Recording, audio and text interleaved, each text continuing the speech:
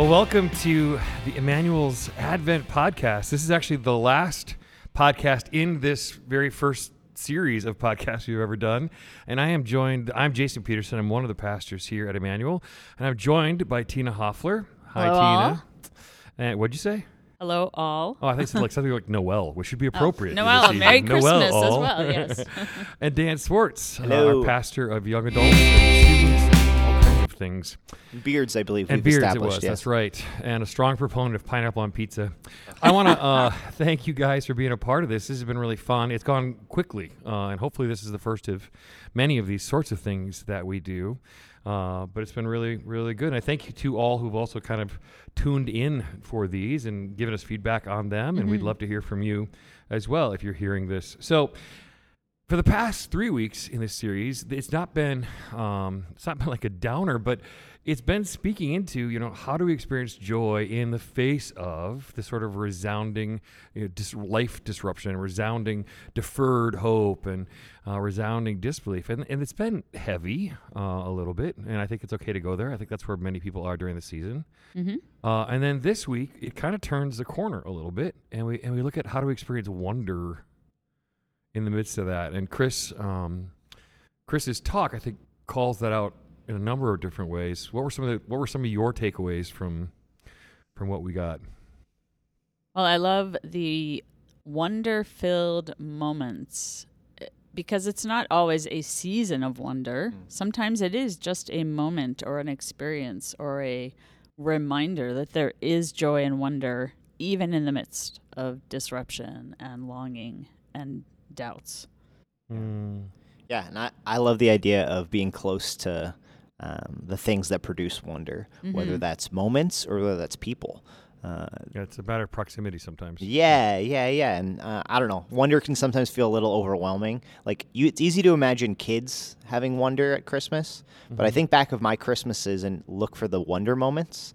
And if I put the same expectation of wonder that my kids experience on myself, I'm not sure what I'm looking for. But to be able to experience it through them, of whether it's Santa and presents or them getting the Christmas story and talking about me and my kids drove through there was a drive-through nativity that we went through in New Brighton this past week, and getting to watch them get excited about the live donkey and ask questions as we drove through about Mary and Jesus and the wise men, and it doesn't all click, but there's a little sense of wonder that's attached to the Christmas story and that experience, and the pizza that they're eating as they go through that isn't the same for me. I get indigestion and I've heard this story before, but I get to experience a little bit of it by watching them, so it's kind of cool.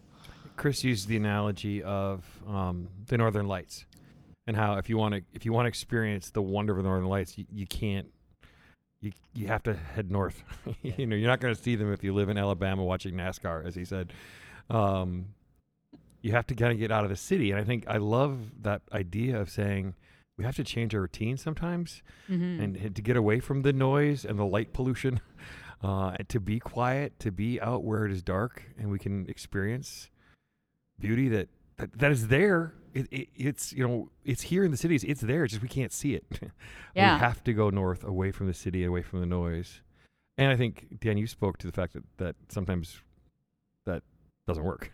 Well, yeah, just thinking about the Christmas season, I would get yelled at by my family if I departed up north for Christmas. You know what I mean? They'd be like, it's Christmas. Why aren't you here? You're supposed to be with us. And so there is an element of getting away to experience wonder, and an element of we got to share the wonder together. And so we got to get close. The other illustration he used from C.S. Lewis's Miracles was the train tracks, that if you're looking for a train, you're not going to see many unless you're by the tracks. And it brought to mind... They almost never come to you unless you're by the tracks. Right. And if they do, it's a problem, actually. And I'm from Jersey, if you didn't know, so I think of the subway station or the train station in New York, where Grand Central Station, there's people everywhere, and some of them are kids who've never seen a train before, and they're excited. My kids get pumped when there's a train because they get to ride it, even at MSP, the little thing. And so there's times to withdraw, and there's also times to gather and experience wonder, and that's the question in the Christmas season: is how do you do those? And I think if you look at the Northern Lights example and going north or being in a place where it's dark and above a certain latitude, we can look at that too as a metaphor for the times of disruption and doubt and disbelief. Because some of those latitudes, you've got long, long, cold, dark nights, or even days where there is no sun, there is no light, and a certain amount of despair settles on you, and you think, what, is the sun ever going to come back again? But a glimpse of the northern lights can remind you that even though I'm not in the warmth and light of the sunshine, the sun is still there, and it's interacting even in the dark and coming through. And I think when we are in hard places, there are times when God sends us a reminder from another person, from scripture, from just an everyday event where he says, I'm still here. You don't feel me, you don't sense me, but I'm here, I'm coming. You'll see me again, you'll feel me again, and we can hang on to that in that dark place. Heaven and earth have collided, are colliding, Yes. and will eventually collide forever. It makes me think of Moses coming down from the mountain with his face shining. Like he was in the midst of a tough season, but yeah, he comes down after experiencing that moment of wonder, and the wonder's almost contagious. That's interesting. I think the other thing that stood out to me, I guess, was the idea, and I can't remember the quote, but I think you started to reference it, that like we oftentimes, like for instance, for us as a church that talks so much about retreats and so much about missions trips and these mountaintops experiences. Chris was very careful to point out we also could experience God in the valleys, like we were just talking about, in those dark night of the soul kind of moments, and even in the mundane. What was the quote that he? Yeah, I've got it here. It dialed says, this is from Judith Schulvitz from the Sabbath World. It says, we who look at religion from the outside think of transcendence as something that occurs at special moments, in concentrated bursts of illumination. But people raised in homes where religious ritual occurs over breakfast and at dinner and in school and throughout weekends know that revelation commingles promiscuously with routine. I love that. Yeah, because it's those rituals, those traditions and reminders do build something in us. And so just like the choices we make with our physical health, the choices we make with our spiritual health pile up and make a difference.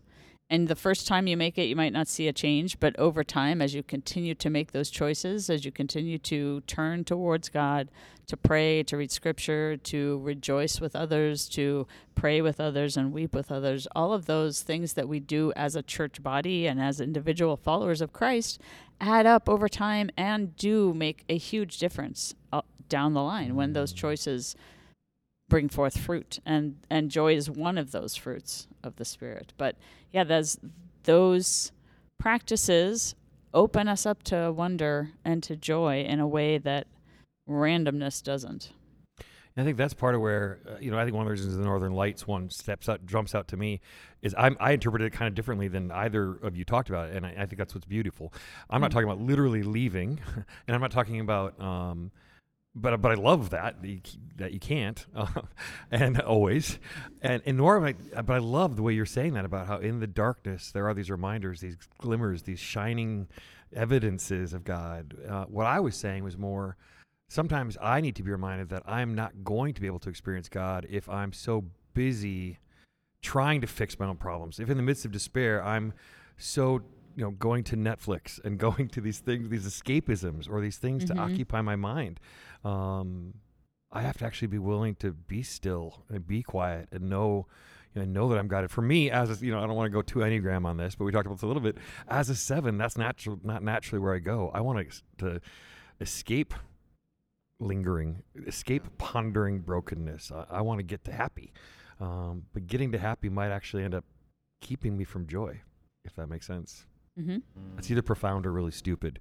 The line is very thin between the two. It's a fine line, it really is. Yeah, that's great. The only other thing I wanted to add was, thinking about how do you find wonder in this season? Where do you find the Northern Lights or the train tracks? Yeah. Not just in a, I don't know. The idea that comes to mind is stories, where I think of sitting down and reading "'Twas the Night Before Christmas" with my kids, and how do we manufacture wonder for ourselves? And sometimes, at least for me, I hear those stories and I'm looking for how do I apply this, or how do I listen to this sermon or the Christmas story and bring it into my life. And when I think of wonder is rarely found when we try to quantify it. it's when you're it's bigger than that. And so at least for me, I'm thinking, how in this season do I stop looking for the answers and just experience the story?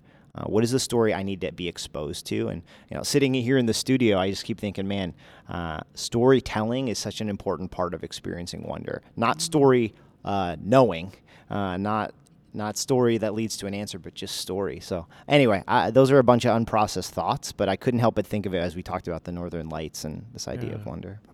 I think of the attentiveness to, or the anticipation for wonder and joy that's important. Because if we go through our days thinking, and even just throwing up a prayer in the morning of, God, I'm anticipating that you are speaking to me, that you are still here, that you love me, that you want to remind me of something, and I'm just going to look for that. Not with a specific expectation or manufacturing it, but just that openness. That reminder to look at the world in that way does shift how we see things and how we approach things. And sometimes then we see something and we can just stop and notice for a moment and then let that feed us and move on. We've got the blameless bracelets. Maybe we need the look with wonder glasses. Ooh, I like it. Could it be rose-colored? Seems off track. Yeah, and I love that. And I like... What jumps to mind for me is if we start the day by going, this is going to be another day where I don't get, and it's not going to be, and we anticipate pain or emptiness or, whatever, we'll find that, because that's what we're looking for. And if conversely we say, I'm looking for God today. I want to see what God, we're so much more positioned to experience that in the midst of the mundane, in the midst of the pain, and in the midst of the mountaintop at the amazing family Christmas thing or whatever that some of us do have. And it becomes a reminder that God can be talking to us and speaking to us around just everyday things, and that we can then turn it to what I'm going to look for something today to be thankful for. I'm going to look for something today to say, wow, God, this is amazing what you've done. Mm-hmm. Because one of my favorite authors, Alicia Britt Chole, says, intimacy with God is attainable, but it's not accidental.